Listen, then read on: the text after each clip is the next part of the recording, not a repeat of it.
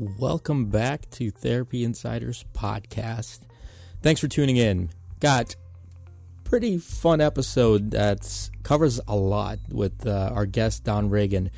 Don takes us through his journey of almost burning out as a physical therapist to deciding he wanted mentorship on a different level. So he shares how he started to work with Greg Cook, was one of the first physical therapists at his clinic, and how that relationship evolved and how he built trust and how he really came through this whole journey of burnout to really finding his place in the profession.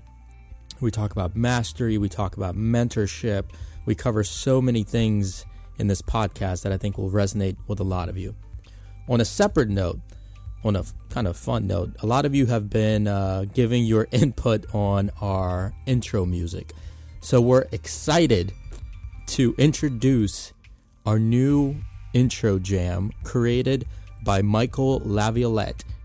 Check out Mike on Facebook. We'll put all his information in our Facebook page and as well as on the Updoc Media Therapy Insiders website. So we need to know, do you like the music or not after you hear it? So tweet at me at Therapy Insiders with yes or no, and why we think you like it. Let's get into it. Here's Therapy Insiders. Before we introduce our new jam, here's a word from our sponsor, WebPT. Now, if you've been following any of the healthcare stuff, you know that reform, compliance are very, very important and big deals and don't get talked about a lot. That's why you should check out webpt.com/reform. So from ACA reform to MIPS, healthcare is changing incredibly fast. So you need to make sure you're prepared for every regulatory storm, and there are plenty. So watch out for the WebPT free webinar, Cloudy with a Chance of Reform, 2017 Trends That Will Impact Your Rehab Therapy Practice. Get it? Cloudy with a Chance of Meatballs was a movie. Anyway, in this presentation, expert hosts Dr. Heidi Jananga and Nancy Ham outline impending healthcare changes and explain how they'll impact rehab therapists such as yourself or your company. So check it out now. Again, the link is webpt.com/reform. It's a great webinar. Give it a look. It'll definitely clear things up for you. Check it out, webpt.com/reform. And now, let's get into Therapy Insiders with our new jam from Michael Laviolette. Remember, tweet at me at Therapy Insiders, yes or no. What do you think? Here we go.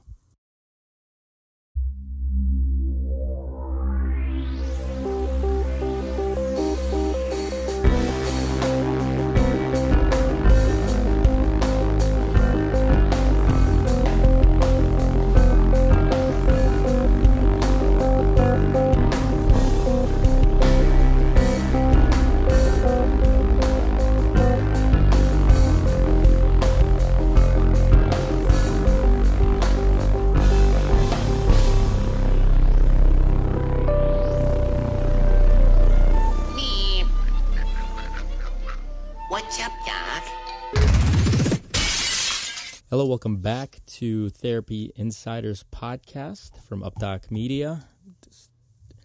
Guys, all three of us back on. I'm pretty excited to chat. One big announcement that kind of started before we even started this podcast, this episode that's going to be already played for in the beginning, is we have a new theme song. Oh, man, I didn't even hear it yet. Well, I shared it with you, Urson, on Slack, but you must have not listened. But Joe heard it. I did. It was. I didn't hear the final version though.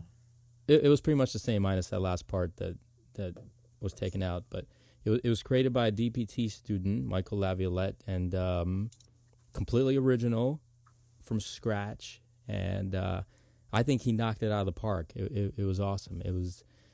The essence, it was intense, yet intriguing, playful, but powerful, which I would say are four words that really describe us.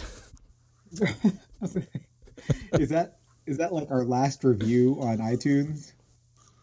Powerful yet playful. Yes. Therapy Insiders.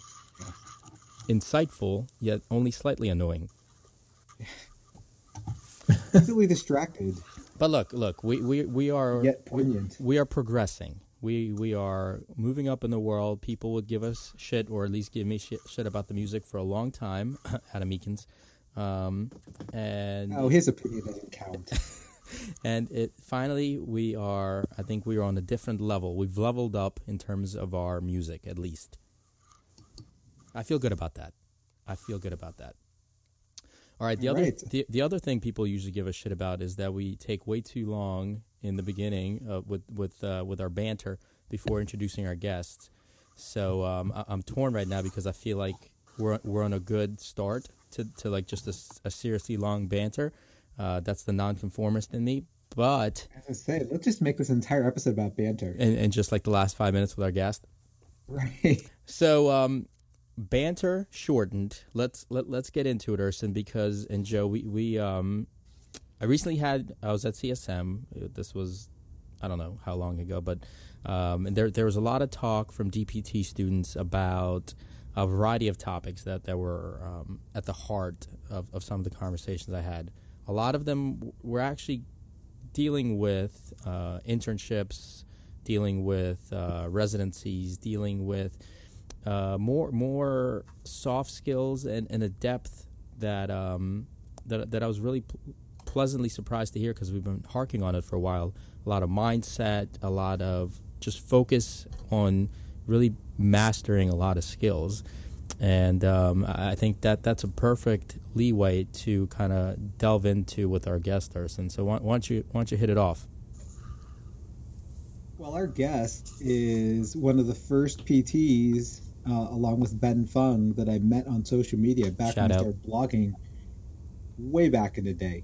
And he and I actually used to do old Google Hangouts and just like hang out, and I've watched him do crazy kid strategies and how to like keep his kids compliant. Like he would just squirt whipped cream in their mouths and to leave them alone. And we got to get to tell him the story about how he got Gray Cook to hire him. He's one of the only PTs that Gray ever hired to work in his clinic. Allow me to introduce Dr. Don Reagan. He also works for FMS, among other things, and teaches strength and conditioning. He's a strength and conditioning coach and super strong man. He's got a really big, hearty laugh and an amazing beard to match. Welcome, Don. Thank you, gentlemen, for having me. So let's get into the important stuff. Tell us about your beard. It's everything. I guess it's everything it is on online. I mean, there's not much else to say about it. I've had it for a long time, and I don't plan on getting rid of it anytime soon. Do you feel like it enhances the clinical experience? It's actually longer than it's ever been, and I find that it's starting to get in the way of some manual techniques. So I think I might actually have to trim it here pretty soon. Oh, I'd have to see a quick picture. You definitely had it before hipsters were even a thing. Yeah. I actually pretty young coming out of PT school, so I do think part of my need to have a beard came from trying to appear older than I actually was. And then you just can't get rid of it. Like once it's there, it's there. Going from beard to no beard, it's just unheard of. Yeah, it's kind of part of my identity now. I like it. So Urson mentioned that you started to work with Gray, which obviously he's a big name and has accomplished a lot in the fields of kind of several fields, right? Physical therapy, rehab, fitness. So he's been all over. What drew you to kind of that world and Gray, and share that story that Urson alluded to as well? Certainly. Gray was one of the first folks in our industry to really appeal to me because my background was in strength and conditioning in the weight room, did some competitive Olympic-style weightlifting and powerlifting, and got my first job in a gym when I was a sophomore in high school, and have just worked in gyms throughout my academic progression. But I really enjoyed the way that he discussed the role of movement in medicine and in performance, and it just found his vision to be really compelling and appealing. And so the first time I met him was at an AOMT conference in Seattle when I was still in PT school, and just really enjoyed the way he tied things together, the way that he saw things, how principally based he was. And I felt like he was a clinician that I could submit myself to in an apprenticeship format and get a lot of value out of that. So when I had an opportunity to work with him and collaborate in clinic, that was 4.5 years ago that I started running the PT clinic at FMS headquarters, and I jumped at the opportunity to really, be hands-on in the trenches with Gray and co-evaluate and co-treat. For about a year, we worked together pretty regularly, and it was great. It was really good. It matured me in a lot of ways. About how did you get him to notice you, though? Because that's the part that you told me, and I thought was hilarious. I called it pulling a Costanza from Seinfeld. I'm not sure what story I told you. I think how many are there? So I was working about an hour north of Gray's location in Virginia, and I think I sent him a patient, a young lady that I wasn't able to be successful with, and went down with her to seek his opinion. So that was one connection. The university I was teaching at the time, Gray was consulting with the track and field team, and so that was the first time that he had proposed the idea that came up to me at the indoor track and said that he had a clinic and he was looking for a PT to run it, and asked me if I'd be interested. And it was a cool moment. I felt like a giddy schoolgirl. It was an exciting opportunity to work with someone that I had looked up to and wanted to emulate in a lot of ways. Yeah, I remember I actually called you, and because you just put a tweet up on it, and I was super excited for you. I was probably almost excited as you were that you got to work with him. But, probably not as much. Oh, yeah, probably not. But the way I remember it is that you actually told me there were a couple times that you just, like, after an FMS that you attended with him, or after some event that you saw him teach, you would just hang out. You just keep hanging out. That's true.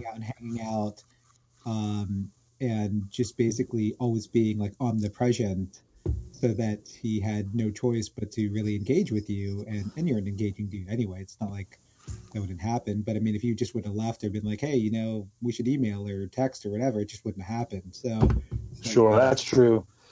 Yeah, I think about 5 or 6 years ago, I was at an FMS summit at Duke University at Washington Duke Inn, and unfortunately they don't do these events anymore. But it was a big kind of week-long thing, and they offered all their courses and had a mentorship. And I think that's true. I think I take my first SFMA course at that event, and I just couldn't get enough. I think I remember at the conclusion of the course, a bunch of folks were still staying around, and I lived just a couple hours away. So I just kind of stuck around until everyone else was going to leave, and had an opportunity to watch Gray. He was talking to one of the other SFMA instructors, Alan Tomzakowski, and we're in the foyer of the Washington Duke Inn, and I'm kind of just watching third party kind of awkwardly, and they're face to face, and Gray puts his hands on Alan's neck, on his head, actually, his face, and he starts to kind of move him passively, kind of manufacture a barrier, and then he does a high velocity, low amplitude thrust in standing, face to face, man to man. And I had never seen that before, and I thought that was just the coolest thing.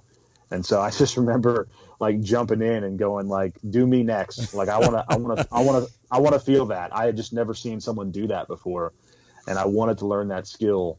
And so that was one of my the first impressions. So when we meet face to face. Yeah, absolutely. So he just like face palmed the guy and just shoved him? Hand on each side of of his head, of his cranium, sort of cupping his ears. Yeah. Was it a rotational twist or like a Yeah. traction? Mm-hmm. Yep. No, rotation, multi-lever rotation. Yep. So you kind of like Van Dammed him. Yeah, or Seagal, I Yeah, or guess. Seagal, yeah, minus the death and the vertebrae sticking out. Right. Yeah, you got to be drinking the Kool-Aid to let somebody do that to you, I think. I mean, you got to be on board. Very true. Very true. Very interesting. So as you started to work with Gray and kind of integrating that in that model, how was that first year? What did you learn, and how did that relationship evolve clinically and in the mentorship respect? Because we get questions on mentorship a lot, so be cool to hear your perspective. Sure. I spent a lot of time studying mastery, like the process of mastery, because Gray would say to me a lot, like, you need to embrace the process. You need to be patient with the process. And, I think being with Gray, who's, obviously a leader in our field, there was the platform of that was very appealing. And I think there were times, especially early on, where I got distracted by, like, for example, in that first year, Gray was one of the keynote speakers at IFOMT in Quebec City. And I thought, wow, how cool is this? And I'm working in clinic with one of the keynotes at IFOMT. And I think I would get sort of stargazing or mesmerized by that too often. And so I started to study mastery. And one of the things I uncovered is that there's a difference between apprenticeship and mentorship.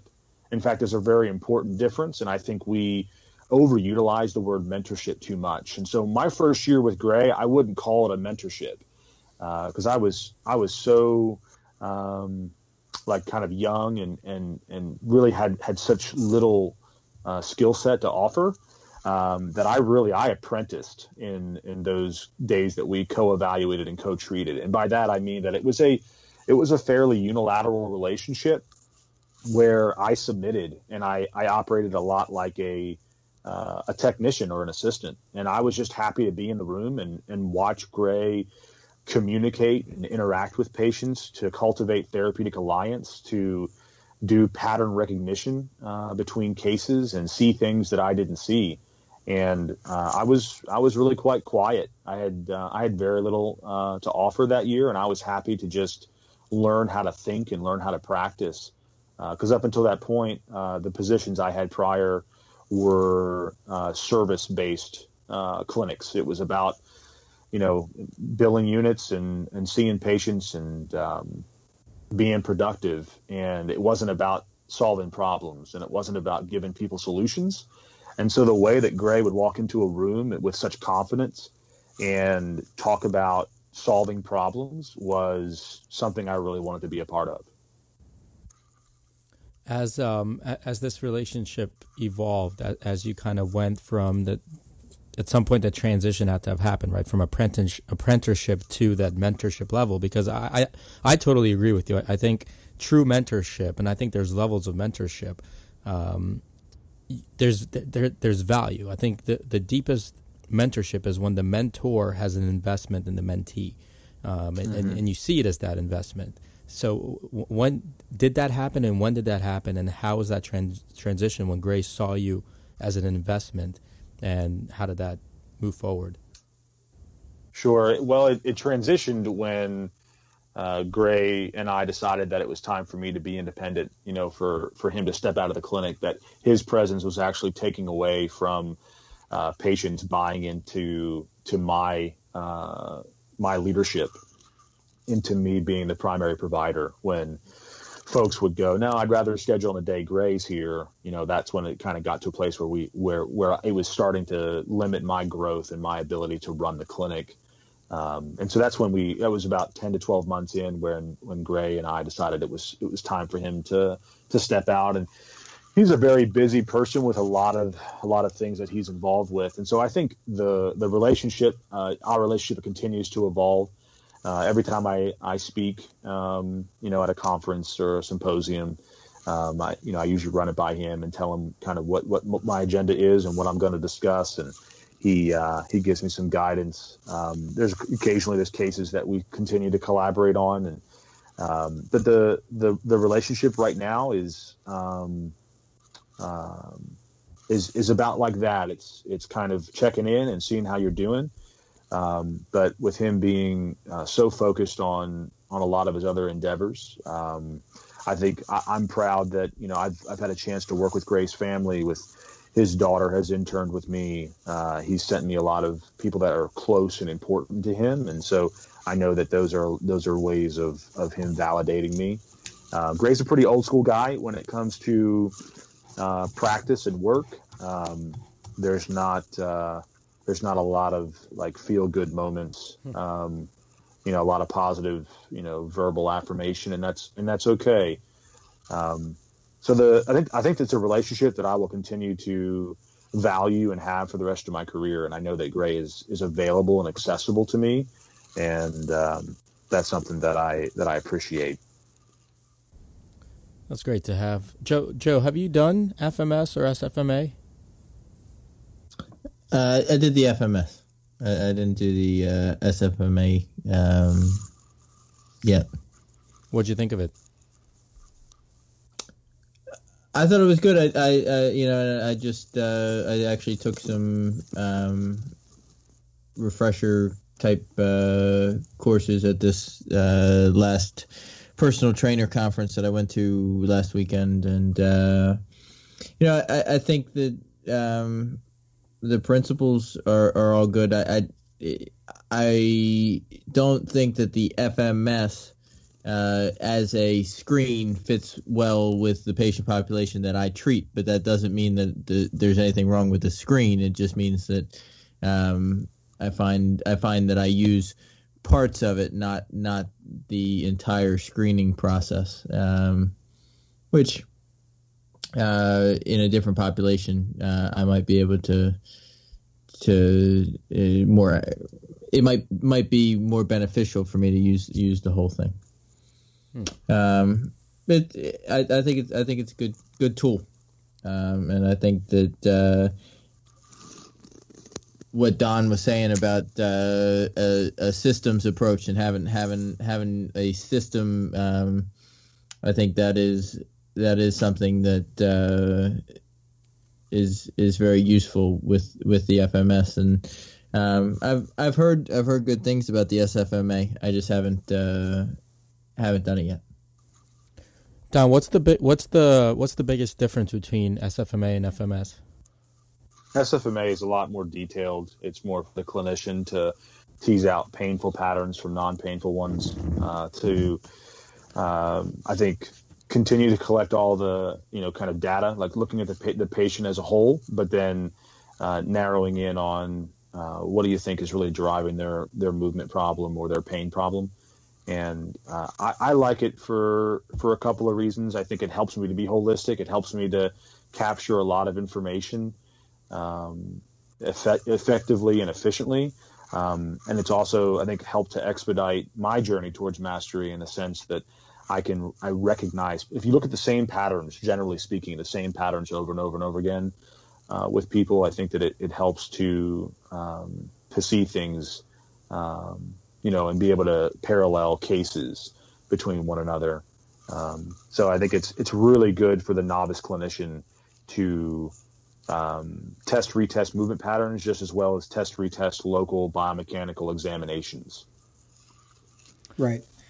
I would say that both systems are good to have for the novice clinician, but like most things, if you jump into that right away because you're following someone like you or myself, I used to talk about both these things a lot online when you and I were talking regularly, is that if you get into it and that is your only system, then you often don't have something to fall back on. So, sure. Yeah, because Mike Reinold has talked about a lot about this too. Someone gets really heavily invested into PRI or MDT or anything. It's kind of like, sure. Oh, this isn't working, or people aren't, the screen isn't showing me anything, or people can't even do half the movements in the screen, like they're failing them all. Right. So you do have to have something to fall back on. But if you do have things to fall back on, or if you just had a decent size tool bag to begin with in both assessment and treatment, I think it definitely cuts down on what otherwise would have been a probably lengthy evaluation. It helped you recognize those clinical practice patterns faster. Certainly. I know one of the mistakes a lot of folks make in their first SFMA course, they come home and the first thing they get back in the clinic Monday, and the thing that they really took away from the course was multi-segmental rolling assessment on the floor.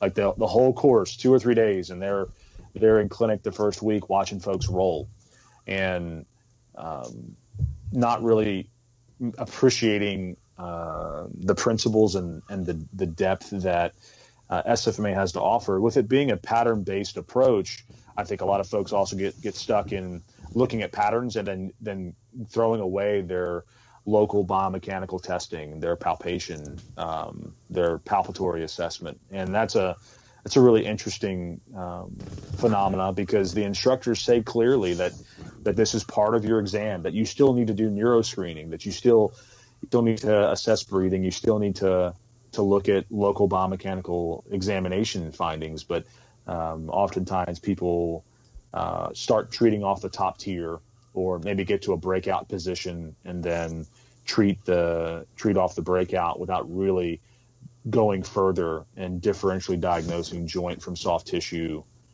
problems. How do you, with the continuing emergence of biopsychosocial model and pain sciences and more awareness of that integration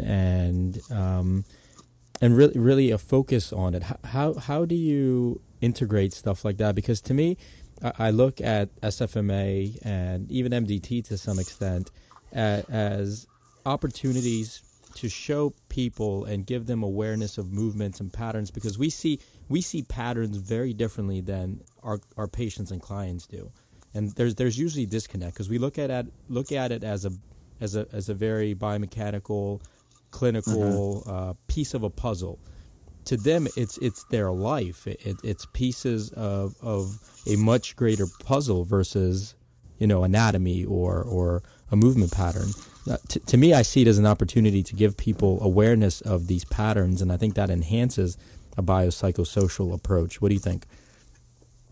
Absolutely. I think I saw something recently. I think it was Aaron Swanson who quoted something as to the effect of biopsychosocial, has always mattered, that the patient matters, their values, their expectations matter. And to watch Gray practice, that part is natural to him. That's so easy to him to build rapport and connect with other human beings that that's just an automatic aspect to his practice.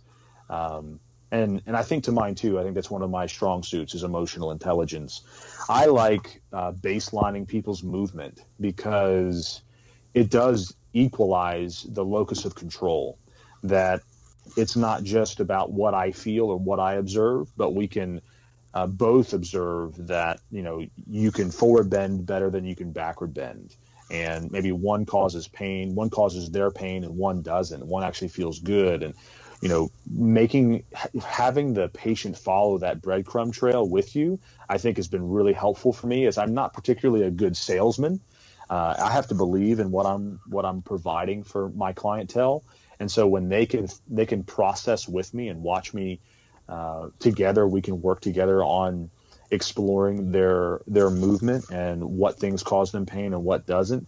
I think it's a partnership. It's enjoying there's a lot of enjoyment for me in empowering my patient to say, hey, there's things I can do that I wasn't sure that I could, or look how much better I've gotten. And so it's less about how are you feeling today and more about let's recheck that pattern that we've isolated as a biomarker for your back health or for, your situation. I like that equalizing or normalizing of the locus of control, where I came up in a heavy manual therapy school that really emphasized test retest at the local impairment level, having a tissue specific diagnosis.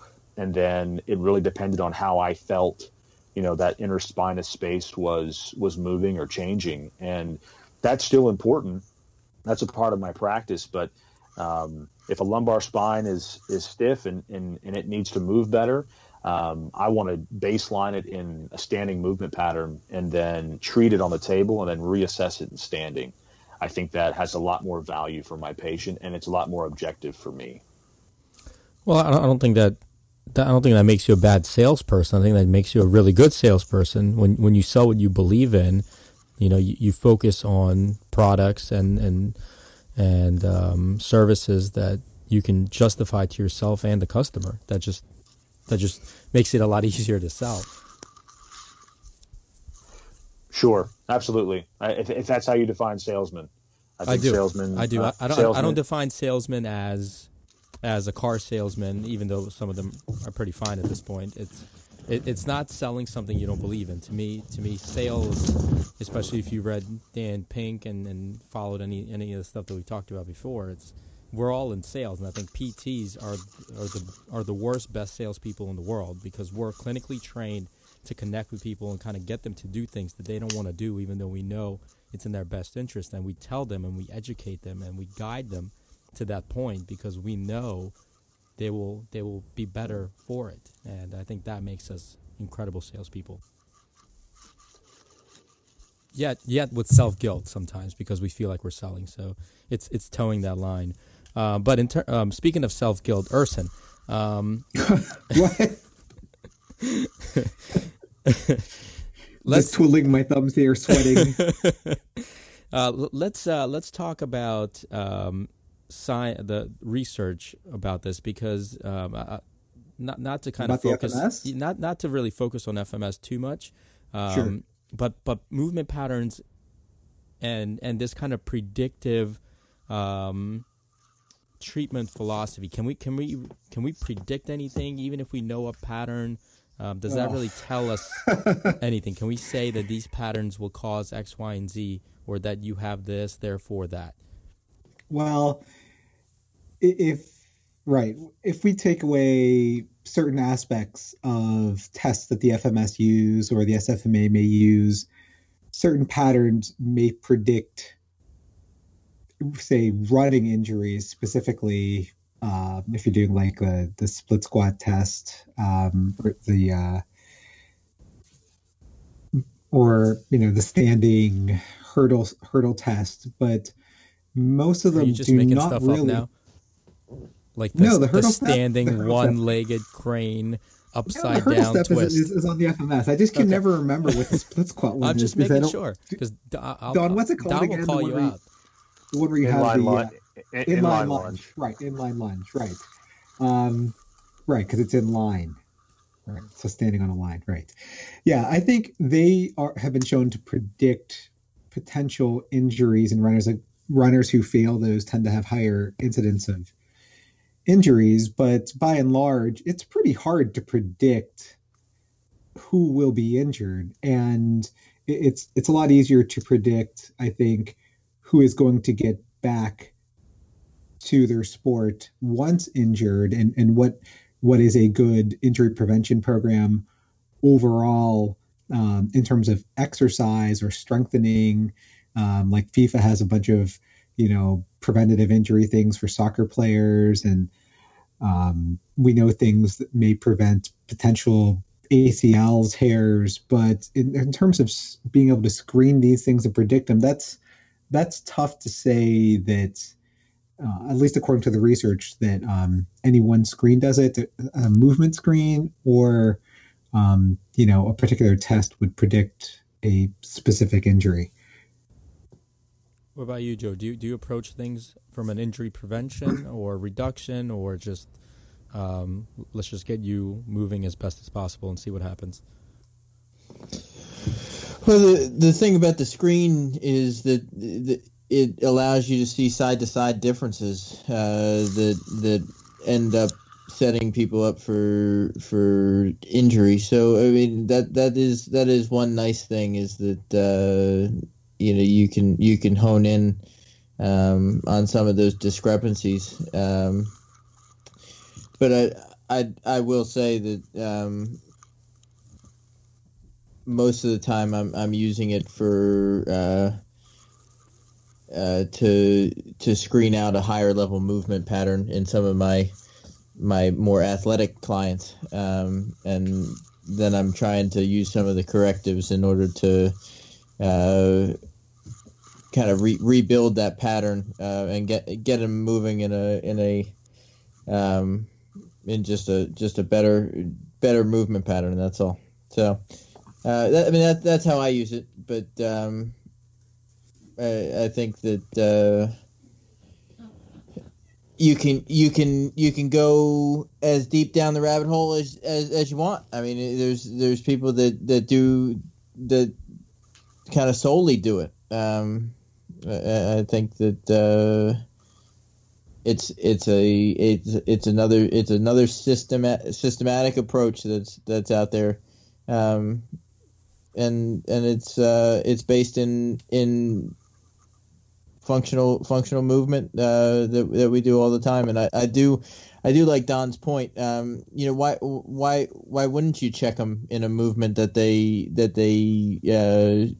do in standing? Why wouldn't you use some other techniques? And then, I mean, that's what you're doing at a reevaluation. You're reassessing whether they've met their goals. Can they do what they wanted, what they couldn't do at their initial? So you gotta retest those things in a standing functional position. Well, I think you kind of nailed it. Is that you kind of make it what you want from it, and probably like anything else, it runs the spectrum of zealots, kind of using it nonstop, and the tool being the treatment, versus kind of it sounds like, Don, you use more of an eclectic kind of integrative approach, kind of like you use manual therapy and the movement and neuro and kind of combine it everything, right? So there's always a spectrum of uses and how it plugs into your practice. So how do you integrate FMS, SFMA, movement screens? How does your treatment approach flow?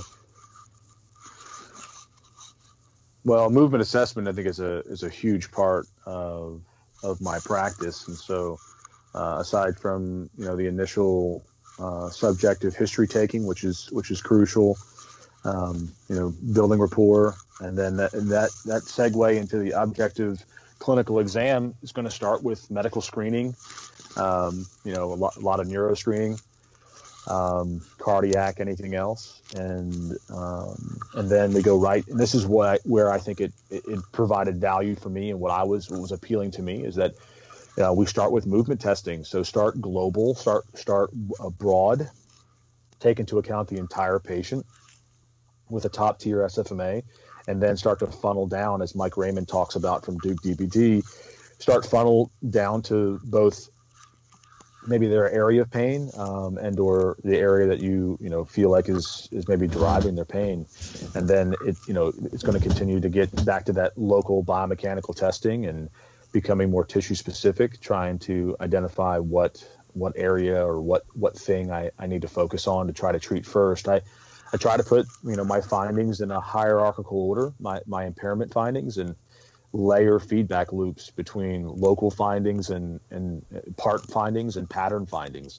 I find that really helps me and the patient to quantify change. If we're on the right track, if we're targeting the right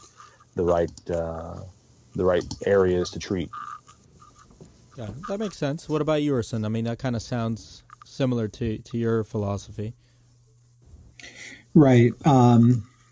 It's hard because I'm always conflicted about what I read in the research and what I think is just best for the patient, because it is very easy to use something like and either one of the top tiers. I like the SFMA, but I do my own variations of it because I think the breakouts are just too much.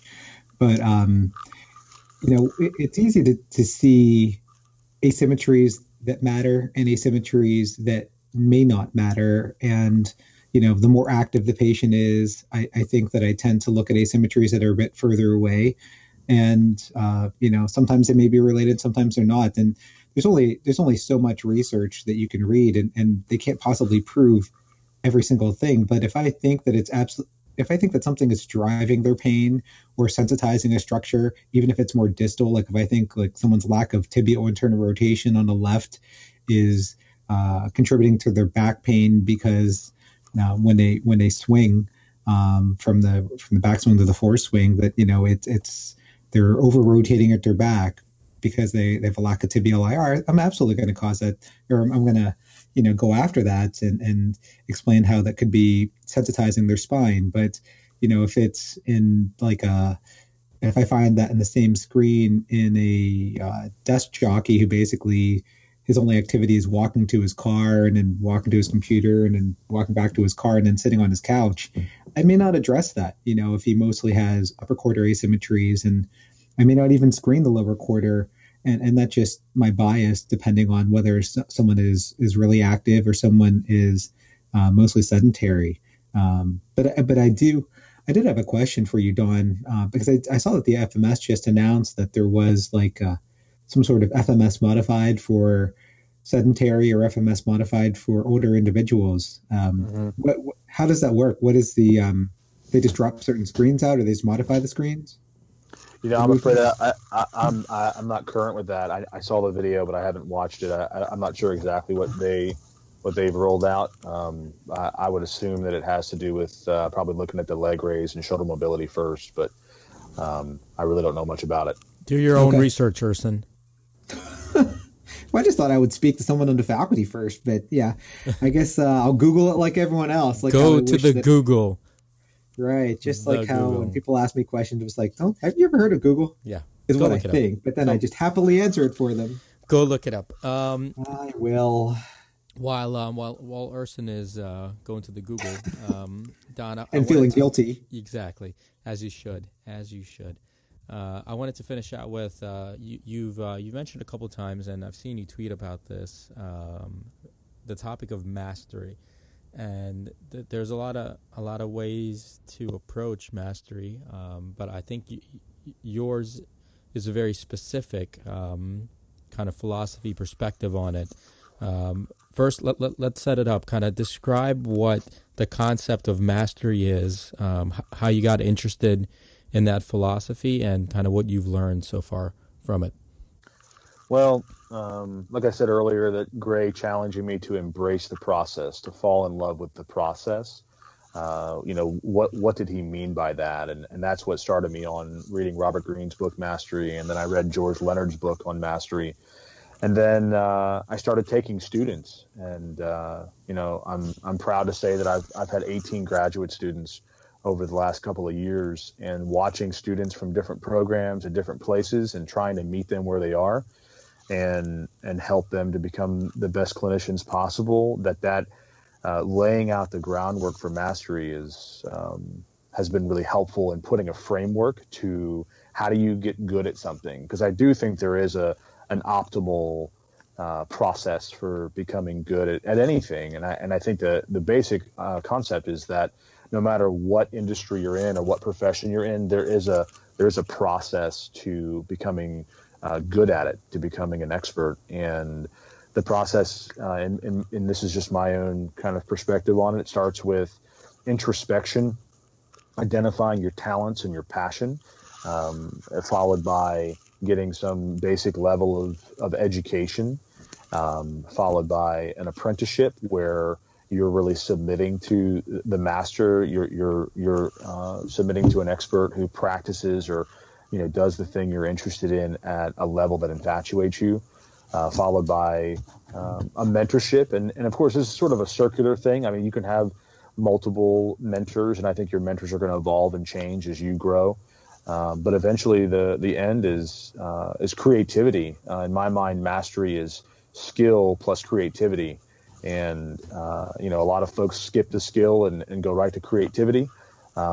But I think there's an obvious difference in someone's social media presence, or in going to watch them practice, or going to their Con Ed course and seeing the combination of skill and creativity. And I think that's really special. It's really, really appealing to see someone be able to combine the traditional skill set of being a physical therapist with their own unique perspective or twist on it. And so that's in general the steps. And I think that differentiating between them and identifying who would be a good person to apprentice under and who would be the right person to mentor in various domains of your life, I think has been a very helpful framework for me to keep myself accountable and to keep moving in the right direction. Yeah, that's great. There's the Robert Greene book is great, Mastery, and I think like it's been great recently with if you kind of look, if you combine three books, I think if you combine Mastery by Robert Greene, you combine Grit by Angela Duckworth, and you combine Originals by Adam Grant, and you kind of read them in kind of succinct, one from another in succession, starting with Mastery, then going to Grit, then going to Originals. I think all three of those really, really put it together. And I think it creates a really good mindset and how to get better. And I think a lot of that comes, if you look at a pattern between all three of them, a lot of it is perseverance and passion. It's knowing what you really want to do, what you really have to do, and then keep going. Because to me, like passion without perseverance leads to burnout. Perseverance without passion leads to a shitty life that you're just miserable. So you gotta have to have the two, and they're not always in balance, but they always have to be present, and to kind of keep you pushing forward, which it's tough, right, Joe? Especially when you're running a business, when you have kids, when you have other things going on, but you kind of have to have something lit underneath to really propel you forward sometimes. Yeah, you gotta keep working, keep grinding. I mean, it's not easy. If it's easy, everybody do it. For me, mastery is the key to engagement. So that's really where I started to pursue it, was because, trying to look at some long-term goal of where I wanted to be in 10 years or 20 years, or how I wanted to be perceived by my colleagues or my community, that just seemed too much, seemed overwhelming. But I find that when I identify weaknesses in my practice and my skill set, and then systematically go about identifying them and correcting them, getting better at those things, I find that if I'm learning, I'm excited to be there. And so, in a lot of ways, mastery has been that engagement for me. I think we call it a lifelong learning. I think a commitment to mastery is in a lot of ways, I think, what our profession needs to continue to really embody and reach the goals that we have as a profession, to be autonomous, to be seen as the movement system expert. I think that we have a lot more mastery to achieve and to display to the public and to our healthcare colleagues. I like it. I think that's a good way to close it out. Urs, closing thoughts? Well, Don, I just wanted to give you kudos, Don, because I remember so long ago when you were calling me and you were worried, and you were in, some of those fresh PTs situations where you were not happy with your job, or, with the fact that the quality of care, not your fault, but, I don't know if it was like other clinicians or people. No, Urson, it was my fault. My skill set was poor.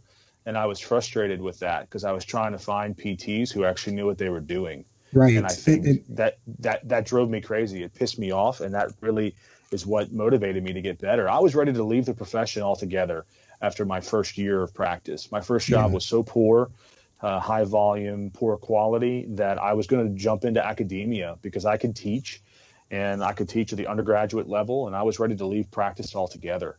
I remember. I think, And that's primarily because, back to the salesman idea, when people don't know what they're doing, they're overselling, and that's what I felt like. So I felt like I didn't know what I was doing. Therefore, I was just stuck trying to sell folks a plan of care and a diagnosis and a prognosis that I didn't actually believe in because I didn't know what I was doing, and that was extremely frustrating for me. And that's what has I think inspired me to find solutions, to take, I guess to sort of find the gritty path. And, I never thought that going to a community of less than 1,500 people in rural Southside Virginia would be the place that I would treat elite athletes, or have a very diverse patient population of people that I had regularly have folks on my schedule who are driving an hour or more one way, multiple hours to be under my care. And I never thought that that would come in a rural community. But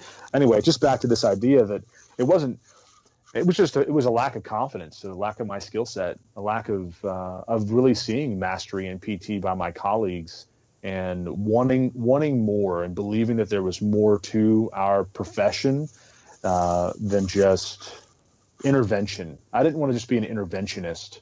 I wanted to be a diagnostician. I wanted to be a problem identifier and a problem solver. And I'm still growing in that area. And I hope to spend the rest of my career being better at that. And that's one of the things that Gray has helped me get better at was being that diagnostician. And so for that, I'm eternally grateful to him and to, the model of practice that he's put out to our profession. Nice. Yeah. Trip. Appreciate you coming on, Don. I think it's been a good discussion of how we each use some of the screen and how we kind of structure what we're looking to do with our evaluations and then reassessments. I do have one closing thought, though, and it was a quote from one of my buddies who we used to work for a high volume group. And that's a nice way to put it, Urson. I really like that. Yeah, right. We're done. So and we're done. One of the other clinic managers was just there forever, and she was just saying, I've just been here forever. I haven't gotten a raise in so long, and it's been so long since I got a raise. And he's like, at some point, this is just your fault, right? It's your fault that these things are happening to you. Mm. Right. So that was just one of those things. It's like Don realized it was his fault. He needed to make the change. And it's like, if you were unhappy with your current situation or the quality of care is less than what you want it to be, there are other options out there for you. And at some point, I know everyone's got to feed their family and everything, but sometimes the biggest rewards come with the biggest risks. Right, Gene? Right.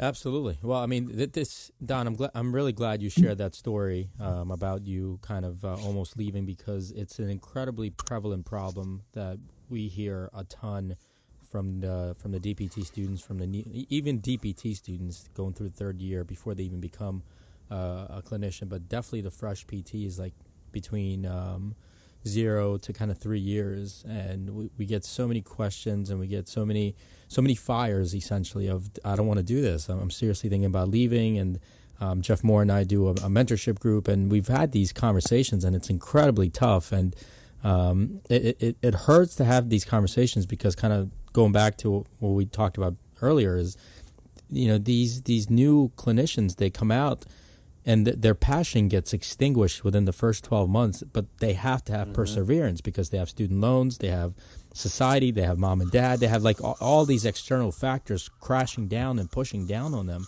and all they have to do is grind now. Like, that's all they have left. And I mean, that who wants to live like that, especially when you go to school for your like half of your entire or most of your adult life, and then you had this dream about helping people and working with people, and your dream doesn't match reality, and that's a hard life and reality to deal with, man. And I'm glad that you shared how you got through that, because I think that's going to help a lot of people.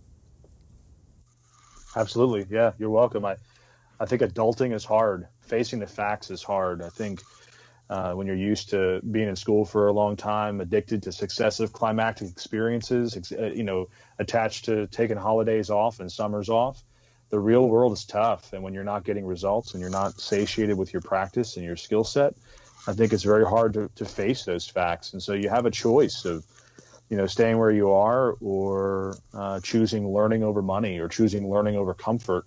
And I wouldn't go back on that. I have 4 sons, 6 and under, and I live in a 2-bedroom home. And it's okay. It's fine. I don't need nearly as much stuff as society would tell me I need. And you're happy, right? I am. I'm happy because I get to go to work every day, and I love what I do.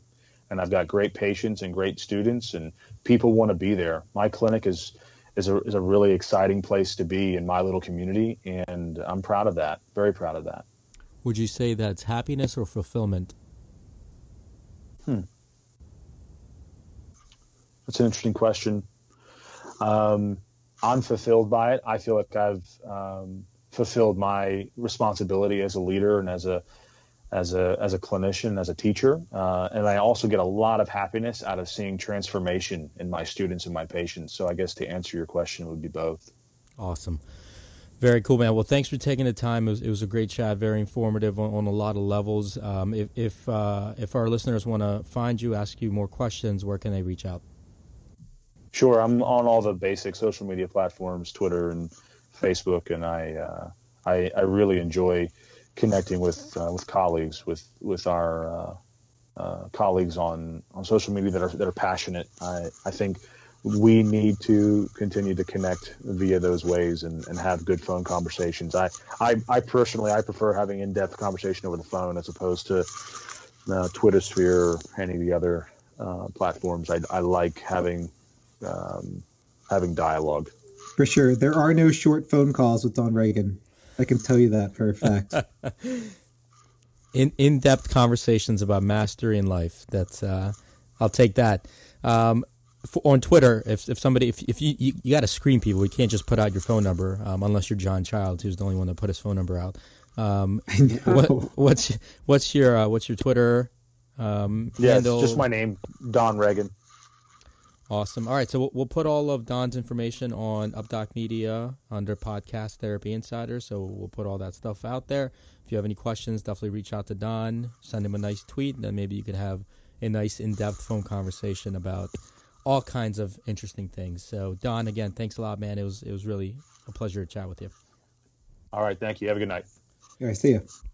All right, hope you enjoyed that episode with Don Reagan. Obviously a lot covered, talked about a ton that I think is pretty relevant, whether you're a DPT student or a practitioner. I'm sure most of you, and I hear this a lot from students and new grads from the physical therapy world, and again, I'm sure this parallels with most other professions, if not all, that when you leave, when you're in school for so long and you actually have to practice and you have to work, that the idea that you created of what you want to do is not always the reality. And that's pretty tough, especially if you can't match it up or you don't have the pathway for that to happen. So I hope that this helps you, that you're not alone, that there's people willing to help, but you got to put yourself out there and reach out. And we're always happy and love the conversations. And if you need somebody to bounce off some of these ideas or some of your troubles, please don't hesitate.